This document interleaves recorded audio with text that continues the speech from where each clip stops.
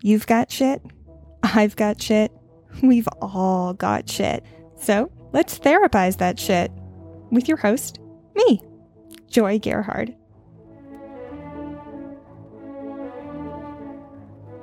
Please note, I am not a therapist. I cannot and do not diagnose anyone or prescribe anything.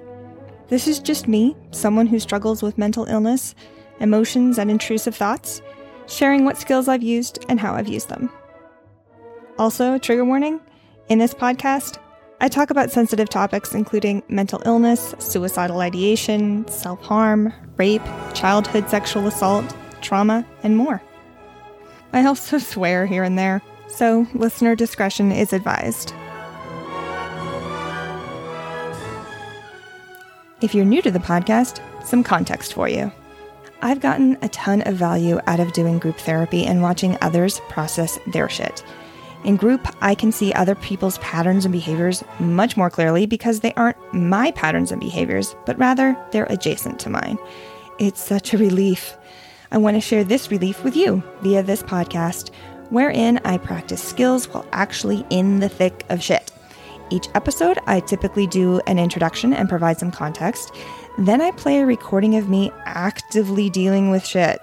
This isn't me talking about psychology or theories. I'm actually in distress, having strong emotions and strong urges. You're going to hear me crying, angry, numb. But my intention is always to move through an emotion, never to stay there. So stick with me, and we'll actually come out on the other side by the end of the episode. Alrighty, let's hop to it. Welcome, welcome.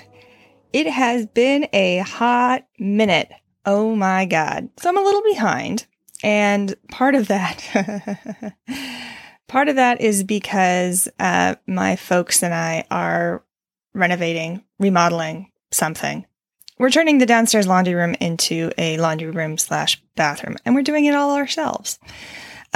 Mostly me and my dad. So I have been learning how to plumb, learning how to replace drain lines, learning how to install supply lines, researching code, learning how to 3D model so that I can model out our existing plumbing and then model out what the replacement plumbing should be.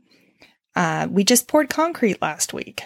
I got to jackhammer for the first time a couple months back. Like, a whole host of things have been going on. So I have been focusing on that instead of on podcasting. And the what do you call it? The byproduct, the consequence, there we go, of that has been that it has been 3 months since I last published an episode. And I'm trying to get back to posting with slightly more frequency. Excuses. Anyway, so the recording I'm about to play for you in today's episode was recorded on June 27th, 2022, and I'm recording this commentary on July 17th, 2023. So it's been over a year. That's how far behind I am. Anyway, the recording that I'm about to play for you from last year is me reacting to doing exposure, prolonged exposure. And you know what that means. It's time for a brief refresher on what exposure therapy is.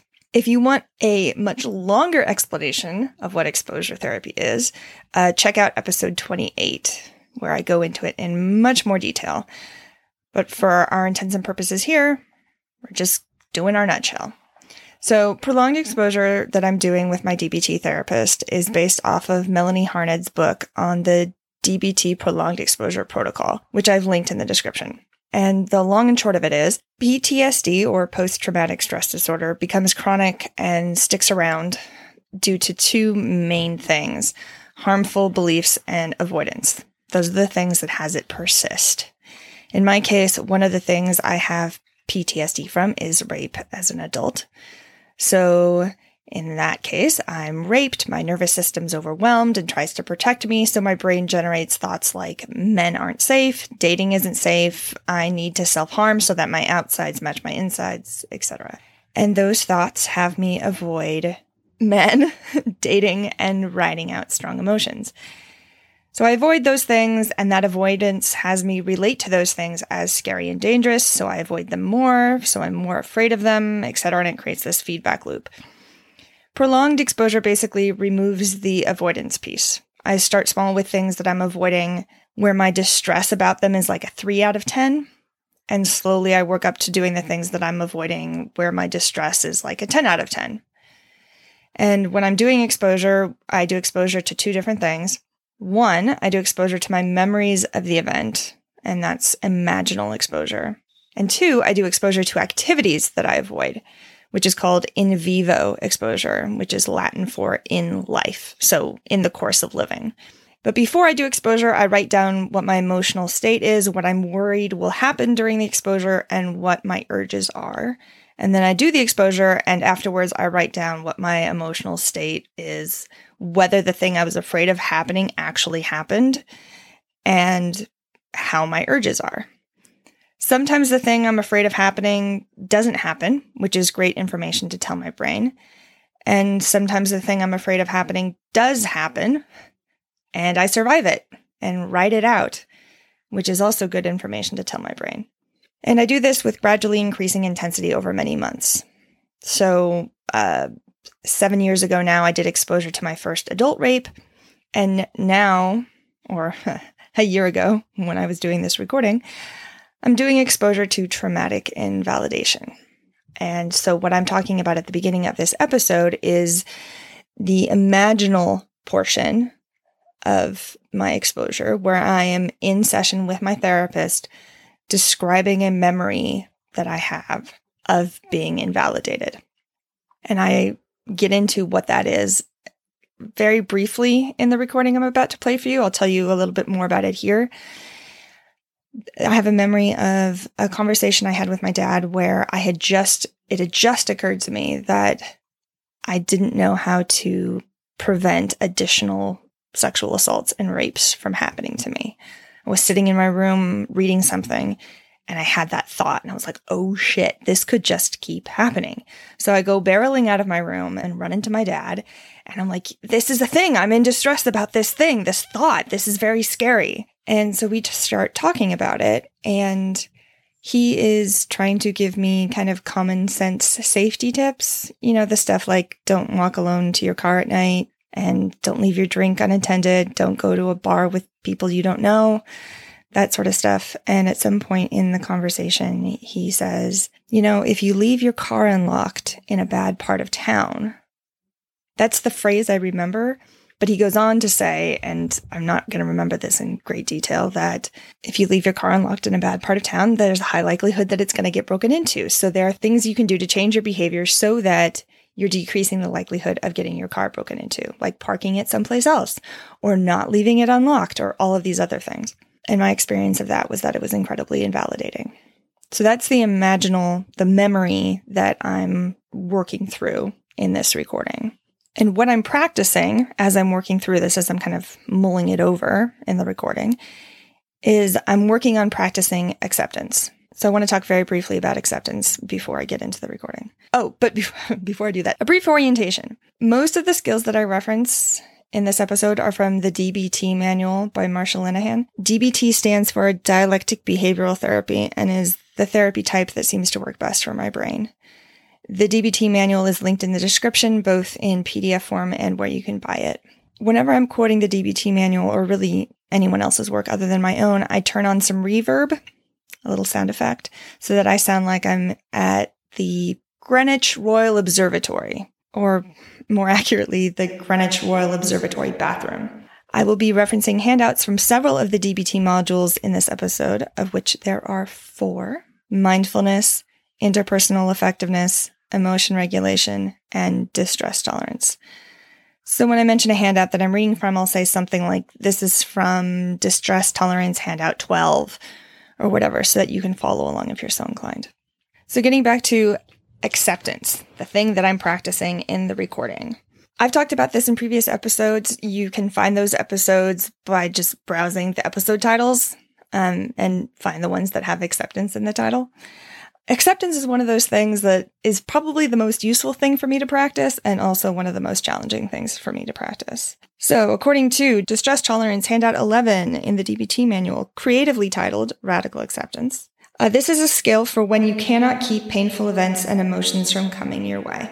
What is radical acceptance? Radical means all the way, complete, and total. It is accepting in your mind, your heart, and your body.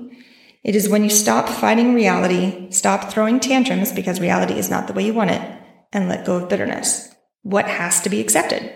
Number 1, reality is as it is. The facts about the past and the present are the facts, even if you don't like them. Number 2, there are limitations on the future for everyone, but only realistic limitations need to be accepted. Number 3, everything has a cause, including events and situations that cause you pain and suffering. Number 4, life can be worth living even with painful events in it. Why accept a reality? Rejecting reality doesn't change reality. Changing reality requires first accepting reality. Pain can't be avoided. It is nature's way of signaling that something is wrong. Rejecting reality turns pain into suffering. Refusing to accept reality can keep you stuck in unhappiness, bitterness, anger, sadness, shame, and other painful emotions. Acceptance may lead to sadness, but deep calmness usually follows. And finally, the path out of hell is through misery. By refusing to accept the misery that is part of climbing out of hell, you fall back into hell. I have mixed feelings about that last one, especially the misery part. I don't know, I've been kind of just mulling that over, chewing it in the back of my brain for a while. Just know that if you have mixed thoughts about that one, I do too. Okay, so there are things that interfere with radical acceptance, and these are listed on Distress Tolerance Handout 11A, again, creatively titled Radical Acceptance, Factors that Interfere. Radical acceptance is not approval, compassion, love, passivity, or against change. Factors that interfere with acceptance. Number 1, you don't have the skills for acceptance. You don't know how to accept really painful events and facts. Number 2, you believe that if you accept a painful event, you're making light of it or are approving of the facts and that nothing will be done to change or prevent future painful events. Number 3, emotions get in the way. Unbearable sadness, anger at the person or group that caused the painful event, rage at the injustice of the world, overwhelming shame about who you are, guilt about your own behavior. And then there's a box for other, as in other factors that interfere with acceptance. And I wrote in a lack of real understanding of what you're accepting, which is what we're going to get to in this episode, because I kind of circle around trying to figure out what the thing is for me to accept about the exposure that I'm doing. The last thing I want to mention, in several episodes, I have gone over practicing radical acceptance step by step. And I'm not going to get into that here in this episode because I spend pretty much the entire time trying to identify what the thing is for me to accept. I go around in circles for a bit. I start off by venting what I'm pissed off about. And the first 5 minutes of this recording, I've probably listened to 5 times over the last 6 months and thought, no, this isn't going to make a very good episode. And so I have just not been working on the podcast. And I've been totally blocking my own way in getting the next episode out. But as I finally got my ass in gear and kept listening, continued on listening through the recording, I had a realization. Oftentimes, it takes me a while to determine what I actually need to accept. Oftentimes, I circle kind of around and around like water circling a drain before I finally land on the thing that I need to accept. And that's normal for me. I think that's part of my process of accepting, actually. And I've been judging that is part of my process. I've been having the judgment that I should be able to just rattle off what I need to accept. I've been judging that I shouldn't need to mull it over for a bit. But it turns out I kind of need to mull over it for a bit. So this recording that I'm about to play for you starts with me mulling it over for a bit before I finally hone in on what I need to practice accepting. Oh, and that's another shift in my language. Rather than saying, I need to accept X, Y, or Z, I think I'm going to start saying instead, I am practicing accepting X, Y, or Z, because acceptance is a practice. I don't think it's ever like a destination that I can get to. Certainly not a destination that I can get to and then like sit on my laurels once I'm there. I think it's a constant practice. So it took me a while to mull over the thing that I want to practice accepting. All right, so let's get into the recording. Shoot, one more thing before I forget. A huge thank you to my Patreon supporters. I have a little group of 5 folks who have been so instrumental in allowing me to make this podcast, get it out, and you guys are my little support team. So Sunny and Juicy, an anonymous donor, Andrew, as well as the OGs, my sisters, Ann and Ruth. You all are first-rate comb-tooth mackerels and are 96.8% of the reason that this podcast exists for public consumption. Thank you so very much. You guys make a huge difference. And if you, dear listener, would like to support this podcast, the link to my Patreon is in the description. All right, so let's dive right on in here. Take it away past Joy.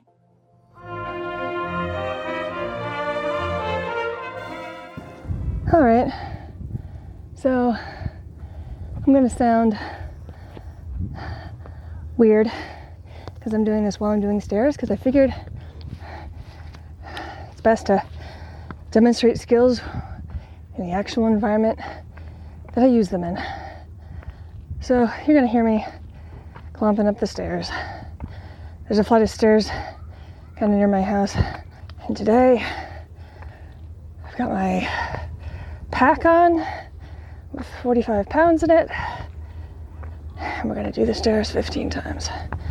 We are currently on, I think this is 7. Okay, so what are we working on? Working on acceptance.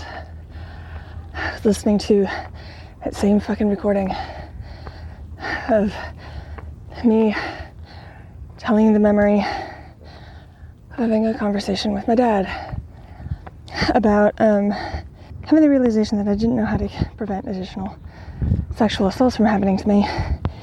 And in the course of the conversation, Dad says, you know, if you leave your car unlocked in a bad part of town, for whatever reason, that memory is a trigger. For reasons I still don't fully understand. But listening to his memory today, I had the thought, his understanding of his own skill level, he does not have an accurate understanding of his own skill level. How about that? He has said multiple times, just in the last couple months, that he thinks we can talk about anything. And I keep thinking, oh dear, you really don't know what your skill level is, do you?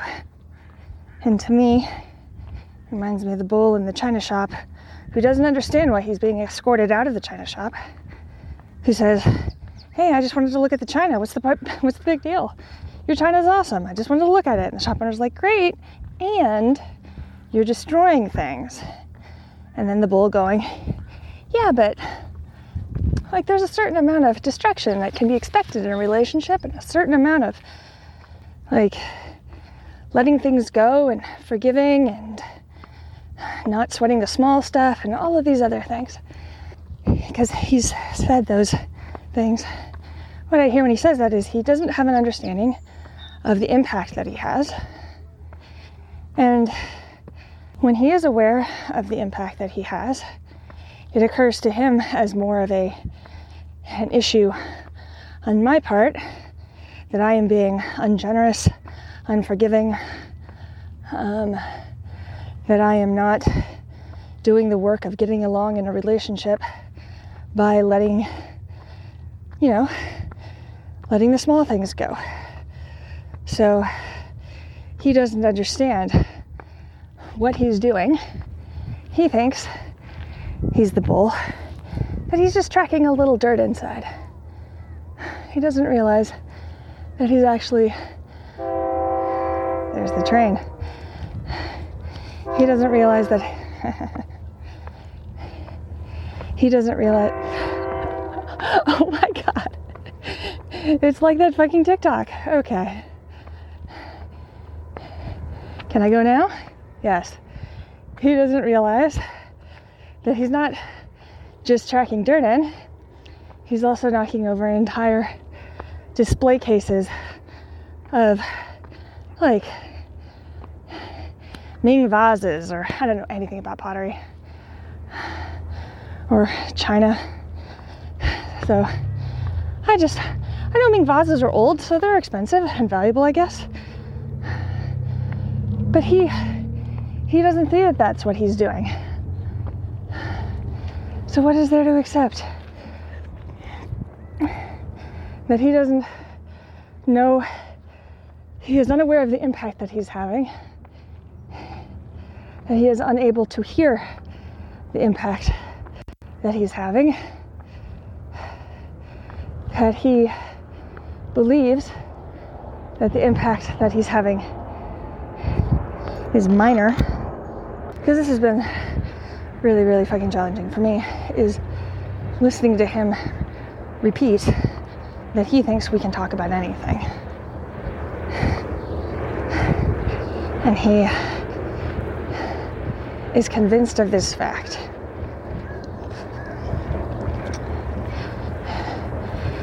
And he's also communicated that my boundaries are actually a wall that I've put up where I'm refusing to relate to him. And I'm like, fucking hell, man. Like, I get it. I have friends who are parents who talk about, they're doing the best they can. And hearing me be like, nope, we're going to put a boundary there, and I'm not going to relate to you around how I feel and how I think about things because you're not reliable to validate and understand my experience. That's me talking to my dad. And my friends who are parents hear this and they're dismayed. They're like, yeah, but, we love our kids. Your dad loves you. Of course he loves you. I'm like, I get that. I understand that. And he's hurting me without realizing it. He doesn't know when what he's doing is painful. He cannot hear when what he's doing is painful, like when I tell him that.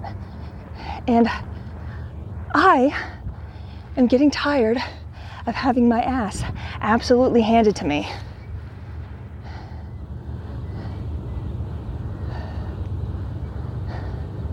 And I get people who are parents are dismayed by hearing that I have this boundary with my dad.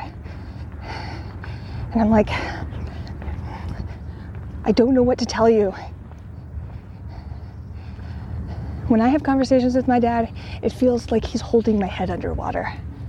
It is so fucking painful. And I have intense derealization and intense depersonalization. I don't know if I'm real. I don't think I'm making any noise. I feel like I'm a ghost.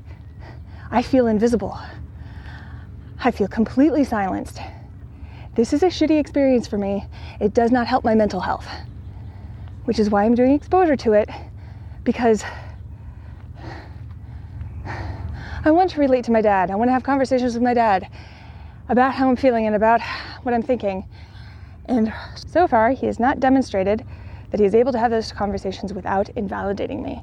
Said without all the double negatives, so far, he has demonstrated he is only able to have those conversations while invalidating me. And his understanding of what validation is also extremely limited.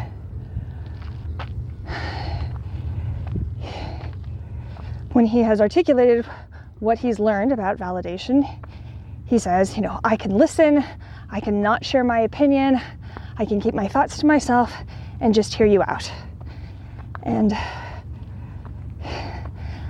again, I don't know if I've used this analogy on the podcast, but I've definitely used it in therapy. It's like the kid who saw a lifeguard on TV throw one of those life rings, those life preservers, to a drowning person and goes, hey, I know how to save people. You throw a round thing at them. Here's a donut. Here's a toilet seat. And like it's cute, right? It's nice that he wants to help. And that is not helpful. He has missed the most important aspect of what those life preservers do, i.e. that they are buoyant, that they float. And the problem is, this little kid is convinced he's helping because he's like, hey, I'm doing the thing, right? And having your support system be convinced that they're supporting you means that they're going to get in the way. They're going to think, hey, I've done my due diligence. I've done what I can do. I have helped them. And if I'm not being helped, it's a problem with me. Clearly, they don't want to stop drowning. Clearly, they don't want to live. They're just happy sitting there splashing around. Why aren't you grabbing the donut I've thrown to you? This is not interpretation, by the way. He calls me stubbornly negative because I'm not helped by the help he offers. You know what that does? That absolves him of any responsibility to actually look at whether his help is helpful. He is allowed to believe that what he has offered is objectively helpful, and that if I'm not being helped because of a character flaw on my part. And not only that, he told everyone in my family that I'm stubbornly negative. He's told the people that he counsels on how to parent effectively. He's told them that I'm stubbornly negative. He has labeled me as this thing. He has judged me. And I'm not supposed to be hurt by that? That's not supposed to hurt. I'm supposed to just get out my vacuum and clean up the dirt that he's tracked in, because that's the only damage that he's done. I mean, fuck's sake. I doubt my reality. I doubt that who I am is real. I think I'm a ghost. I think I'm invisible. So, what am I accepting? That my dad does not know when he's hurting me. And that my dad doesn't hear me when I tell him that he's hurting me. That he has not known when he's hurting me, that he has not heard me when I've told him that he's hurting me. That he has not helped when I've needed help. He's not had that skill when I've needed help.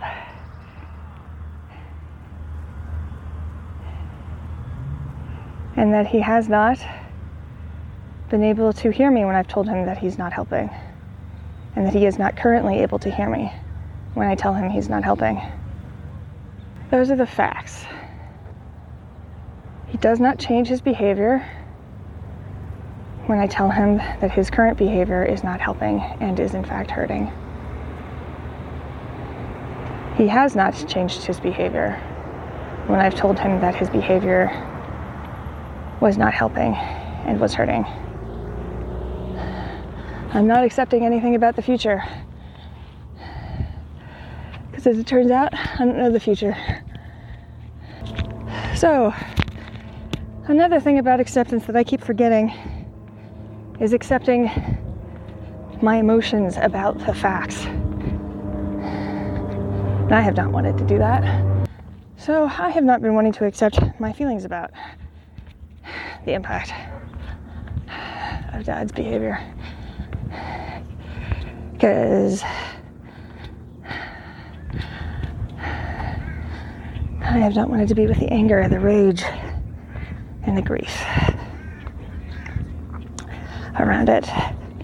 Because partially, I don't think that's real. I have the belief that my anger is not justified. It doesn't fit the facts. And I don't have my DBT manual with me right now, so I can't actually look it up. I'm reasonably certain that it does fit the facts. And I resent that. So we're going to flash forward to future Joy, who's going to actually check that. And she's going to confirm that it does fit the facts. And then she's going to throw it back to me. Future Joy here. So let's look at emotion regulation handout 11, titled Figuring Out Opposite Actions. And this is a handout where there's a different page for each of the main emotions. So there's 9 pages. On the anger page at the very top, it says that anger fits the facts of a situation whenever A, an important goal is blocked or a desired activity is interrupted or prevented. B, you or someone you care about is attacked or hurt by others. C, you or someone you care about is insulted or threatened by others. D, the integrity or status of your social group is offended or threatened. I think in this case, the first 2 apply for the memory that I'm working through in exposure. An important goal is blocked. That important goal being feeling heard and understood and validated and helped by my dad. And the second one, I'm feeling hurt by my dad. His invalidation hurts. His judgment hurts. When I tell him how I'm feeling and he invalidates me and then tries to help and judges me as being stubbornly negative when I'm not helped by his help, that hurts. So I think anger does fit the facts. Back to past Joy. Well, now that my imaginary scenario of future Joy checking the facts has confirmed that in fact my anger is justified, I do not have the belief that it is. What is that belief trying to do for me? Why? What is my body or my brain trying to do for me by telling me that my anger is not justified and that I should not feel angry? Should is a judgment. So I'm judging my anger and I'm resisting that it's justified. I think partially because I don't want to be aware of it. When I'm in the middle of a thing, in the thick of it, in the thick of extreme pain, maybe the most effective thing is not to be mindful of it. Maybe it's okay to check out so that I can get other shit done. I've told this story before. A hike I did, 20 miles, developed this blister the size of a quarter on my big toe and had to keep walking because I was halfway through this big circular loop and stopping wasn't going to make my foot get any better. Literally the only way to make the pain stop was to finish. So I had to keep walking. And I really did check out. I am pretty sure I was not mentally present for the last 10 miles of that hike. I don't know if I was listening to a podcast or music or something. Consequently, I actually don't remember the pain. I know that it was painful, but I don't remember it. I know that I couldn't work at my standing desk at work. I had to sit with my foot elevated at a desk for 3 or 4 days. So I think my body's doing that. I think it's don't be aware of the rage. You still, live with them and work on projects together and have conversations. And if I were present to the amount of rage I feel, yeah. And he has said, there's certain things that when you're in a relationship, you just let go. You just, let it roll off your back. You don't sweat the small stuff. When he tells me these things, I keep what I keep hearing is he's like, Joy, whatever pain you're experiencing is small stuff. So get over it. That's the thought I'm having. That's not what he's saying. At least those aren't the words he's using, but that's the thought I have whenever he says that. And as a consequence of almost 40 years of invalidation, I no longer trust, my gut instincts or my feelings or my thoughts as being communications about real things that are happening. So when he says that, don't sweat the small stuff, just let things go, I take that to mean that whatever pain I'm experiencing is small stuff. And that I really can't trust my system, my body, my brain to know when I'm actually being harmed. And if I'm experiencing harm and he's not meaning to harm me, it's because I'm interpreting it wrong.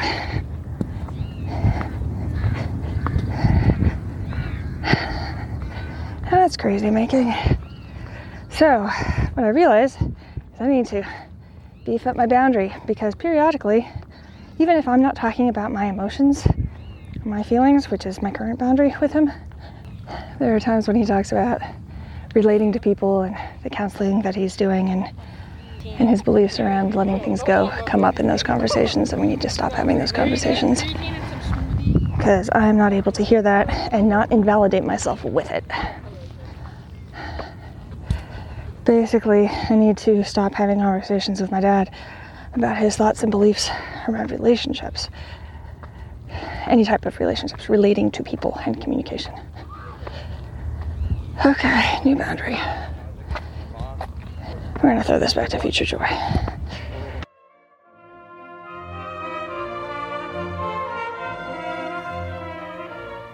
All right, thank you, past Joy. We are back now in the present. Or future, or whatever.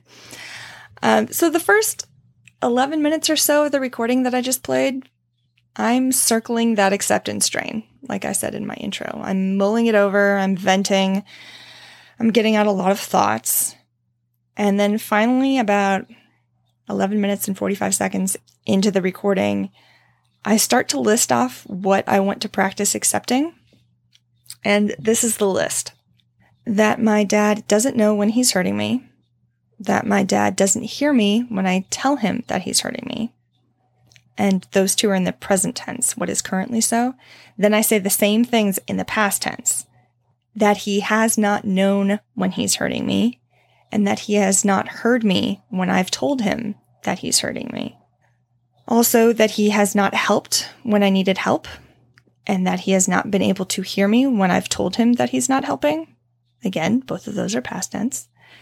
And then we do the same in the present tense, that he is currently not able to hear me when I'm telling him that he's not helping, that he doesn't change his behavior when I tell him that his behavior isn't helping, but rather it's hurting. And in the past, he has not changed his behavior when I've told him his behavior wasn't helping, it's hurting. So that was a year ago. And listening back to it, I'm noticing a couple things that aren't very effective about that list. I say that I want to practice accepting that my dad doesn't know when he's hurting me and that he doesn't hear me when I tell him that he's hurting me. But those aren't actual things I can know. I have no way of knowing what my dad knows. I can't observe the knowledge part of his brain to see what information is stored there. And I can't observe what he hears or doesn't hear. I have no way of seeing what auditory processing is going on in his brain. I can only observe what I can observe, like his behavior, what he says, and what he does. And because a key component of acceptance is accepting only the facts and we're not focusing on accepting interpretations. It's really important to actually hone in on what the facts are. So I think a more effective thing to practice accepting would be, and it takes more words, but here's what I would change it to. My dad doesn't demonstrate to me in a way that I can understand that he knows when he's hurting me. and my dad doesn't demonstrate to me in a way that I can understand that he has heard and understands me when I tell him that he's hurting me. And that can feel like a little, getting into semantics, but I think that language shift actually is vitally important because it gets really specific and really granular, and I can problem solve around that. Whereas if I just stick to my interpretations, like, you're not listening to me, that's something he can respond with, yes, I am. Here's what I heard you just say. But him hearing the words that I'm saying doesn't actually communicate that he understands the implications of what I'm saying. And ultimately, it doesn't guarantee changed behavior, which is really what I want. When I tell him he's hurting me, what I want is for him to change his behavior. And he hasn't changed his behavior when I've told him that his behavior is hurting me. Which I got to eventually in my list of what I wanted to practice accepting. I ended it with, he hasn't changed his behavior when I've told him that his behavior isn't helping, it's hurting. So I kind of circle around, even in like coming up with my list. Here's what there is to accept. I list several things that aren't really facts for me to accept before I finally land on, I think, the thing that is effective for me to accept, that he hasn't changed his behavior when I've told him that his behavior isn't helping, it's hurting. And then I mentioned the one thing that I keep forgetting to practice accepting is accepting how I feel, that my feelings are part of the facts of the situation. So a big, huge thank you to white supremacy, capitalism, and patriarchy for being such effective teachers on how to dissociate from my body, my emotions, and how I feel. That was sarcasm, by the way. Now, I end the recording saying that I need to beef up my boundaries so that I'm not having conversations with my dad wherein he shares how he relates to people. And no, let's pump the brakes here for a second. I don't think that's a realistic boundary that I can set. And in the year that's passed since I made that recording, I haven't set that boundary. Listening back to the recording, it sounds very much like the adage, when all you have is a hammer, everything's a nail. Like I was just practicing setting boundaries and was all, let's use boundaries for everything. And I was also misusing it. Like, I can't control what my dad says. I can't even control what I hear my dad say. Shit's gonna come up. He's gonna be sharing his perspective on how he relates to people, and I'm gonna hear it. That's just how things are going to go. I think the more effective thing for me to do is to practice beefing up my sense of self. And let me say more about that, because I'm kind of like mulling this over, figuring it out in real time right here. What happens is, the thing that I think causes me a huge amount of distress is that the line is often really fuzzy between where my beliefs end and my dad's beliefs start, that they end up feeling kind of fused together. He'll share a thought or a belief, and it occurs to me as though I'm being told this is what I now must believe. And it's like I can't tell that we're separate people. And I don't know if that's a symptom of derealization or depersonalization, that like I kind of end up feeling like a sponge.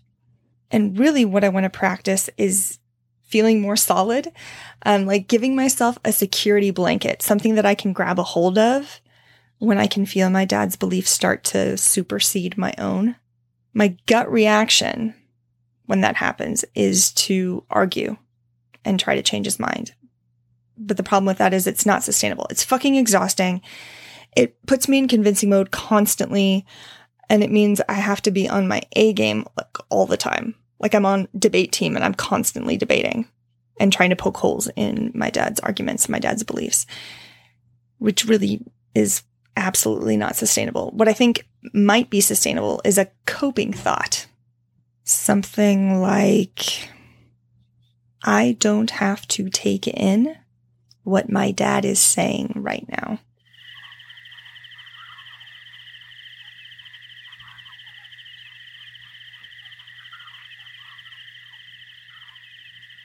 long pause. A listener suggested that I add some like crickets or nature sounds in the background of long pauses so that you guys would know that the audio hadn't dropped out. And so this is my first attempt. Let me know if it was successful.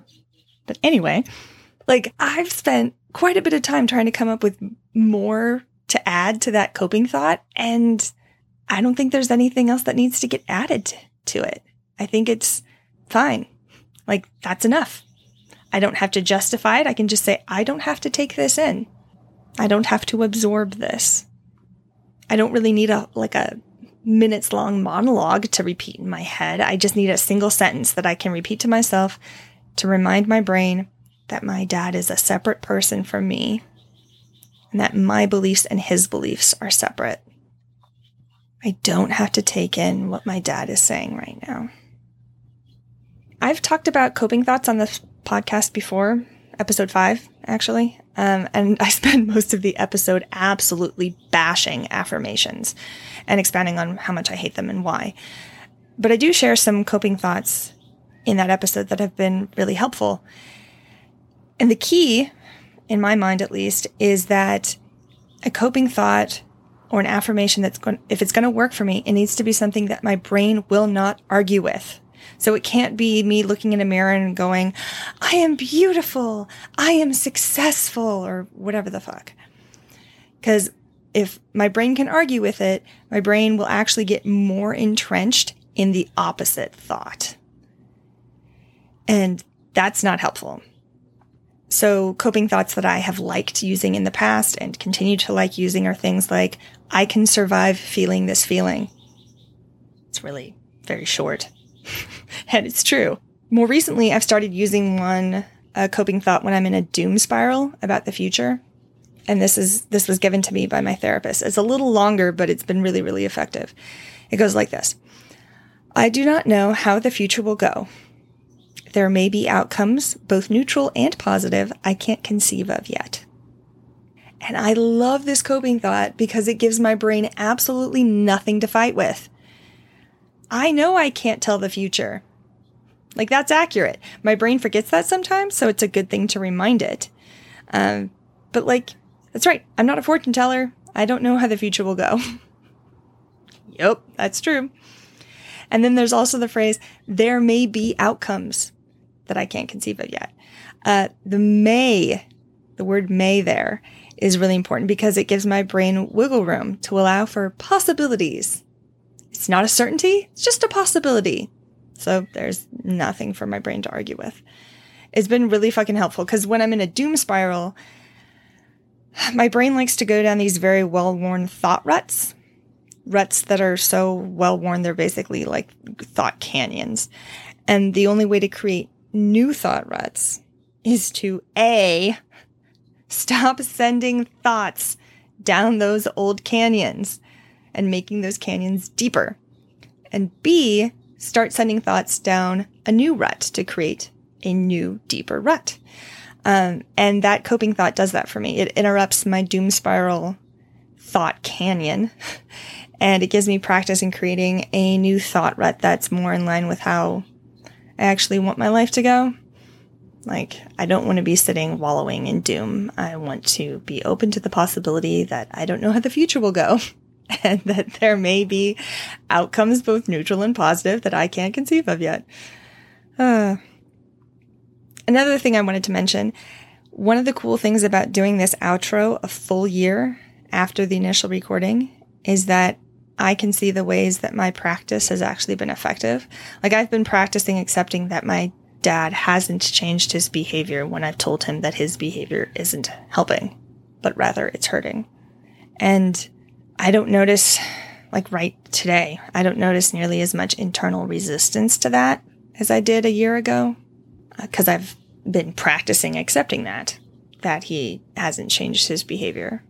And I didn't talk about the actual process of accepting step by step in this episode. I've talked about it in several other episodes, but I've been practicing this for the last year, and I want to point something out. Let me find it again here. So, practicing radical acceptance step by step is Distress Tolerance Handout 11B. There's 10 steps listed. It's a process. Acceptance is not like an easy, like, one and done sort of situation. It actually takes practice, as I've mentioned multiple times. But there's one step in particular that's been kind of life-changing. It's step 5 here, practice opposite action. List all the behaviors you would do if you did accept the facts. Then act as if you have already accepted the facts. Engage in the behaviors that you would do if you really had accepted. So one of the consequences of accepting that my dad has not changed his behavior when I've told him that his behavior isn't helping, but rather that it's hurting. A consequence of accepting that is that I've stopped going to my dad for emotional help. Because if I accept that my dad hasn't changed his behavior when I've told him that his help doesn't actually help, it no longer makes sense to keep going to him for help about like emotional things. And strangely, I have no judgment around that. I don't have a lot of judgment. I have some judgment, but not a lot. Like, I'm not pissed off at my dad nearly as much as I was, like a year ago even. It's more just, what is so? Like, just, this is the facts. Like, well, let's go about it with an analogy. Let's say I give my car keys to a toddler. And every time I give my car keys to that toddler, they crash it into a tree. Eventually, I'd like to think that I would get to a point where I could accept that toddlers can't drive cars. And I would stop giving my keys to toddlers. And it's not that toddlers aren't eager to try to drive. And it's not that toddlers are evil or bad for crashing into a tree. What's going on there is that there's a mismatch of my expectations with the reality of their skill level. If I refuse to accept that toddlers can't drive, I will continue to give my car keys to toddlers and they will continue to crash my car. But that's a thing that, like, look around. Pretty much everybody, with the exception of toddlers, accepts that toddlers can't drive. Like, people aren't going around giving their keys to toddlers because we know that they can't do this thing. We've accepted that. We're not getting up in the morning grumbling and being like, maybe just this one time I'll give my keys to my toddler so I don't have to drive them to daycare and they can take themselves to daycare. Like, we don't do that because we know that that will not work out well. Like, they do not have that skill. And I think in the case of my dad, like, he hasn't demonstrated that he has the ability to support me around emotional things, which is a different statement than saying he doesn't know how. He might know how. I don't know, actually. But the thing is, he hasn't demonstrated it to me. And that's disappointing. Like, I'm bummed about it. And of course, there's been an impact of his lack of skill in that area because, you know, he raised me and I've been living with him for, over 10 years. But I guess the difference is that when I practice acceptance around that he doesn't have that skill, I still feel bummed, but I'm not judging him as harshly, I think. And I'm not judging myself as harshly for feeling bummed. I'm not making the pain worse by holding on to the expectation that he should be able to do this thing, but he's consistently unable to meet that expectation.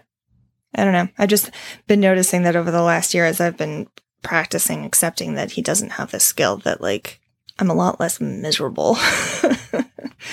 And our relationship has certainly improved because I've stopped going to him for support around emotional things. I've stopped putting him in positions where he can consistently not meet my expectations.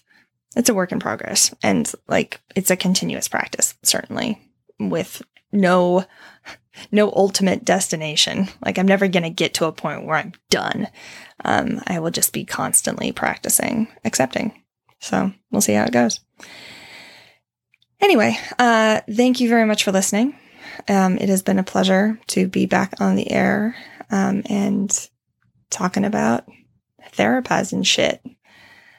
I've spent the last almost month now taking a break from my DBT skills group because we're in between modules and my skills group leader has been on vacation. And I get sloppy. Like, yeah, I just noticed that if I'm not actively like practicing skills kind of routinely, I will get sloppy and I'll forget to use things. I won't use skills as automatically. So it's useful to get back into reminding myself of, oh yeah, that's a skill I can use. Don't forget that one. The shit ain't linear. I'm annoyed by that. I really want it to be linear. I really want things to be permanent. Like, I've learned the skill. I'm done learning the skill. The skill has been learned. It's annoying that it's going to be just constant. A constant practice. So that's another thing to practice accepting. Oh, happy day. Another opportunity to practice. Woohoo. Okay. Anyway, I'm going to end it there. Thank you for listening. Thank you to my Patreon supporters again for supporting me and this podcast. If you like what you hear, feel free to rate, review, subscribe, do all that fun stuff. And if you have any questions, you can hit me up on all the social media that's linked in the description.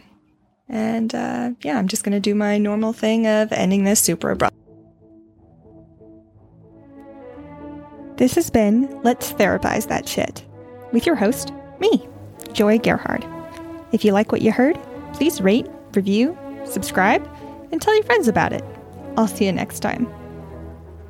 Intro and outro music is Swan Lake Opus 20 by Tchaikovsky, performed by the London Symphony Orchestra, conducted by Anatoly Fistulari, and released on LP by Richmond High Fidelity London Records in 1952.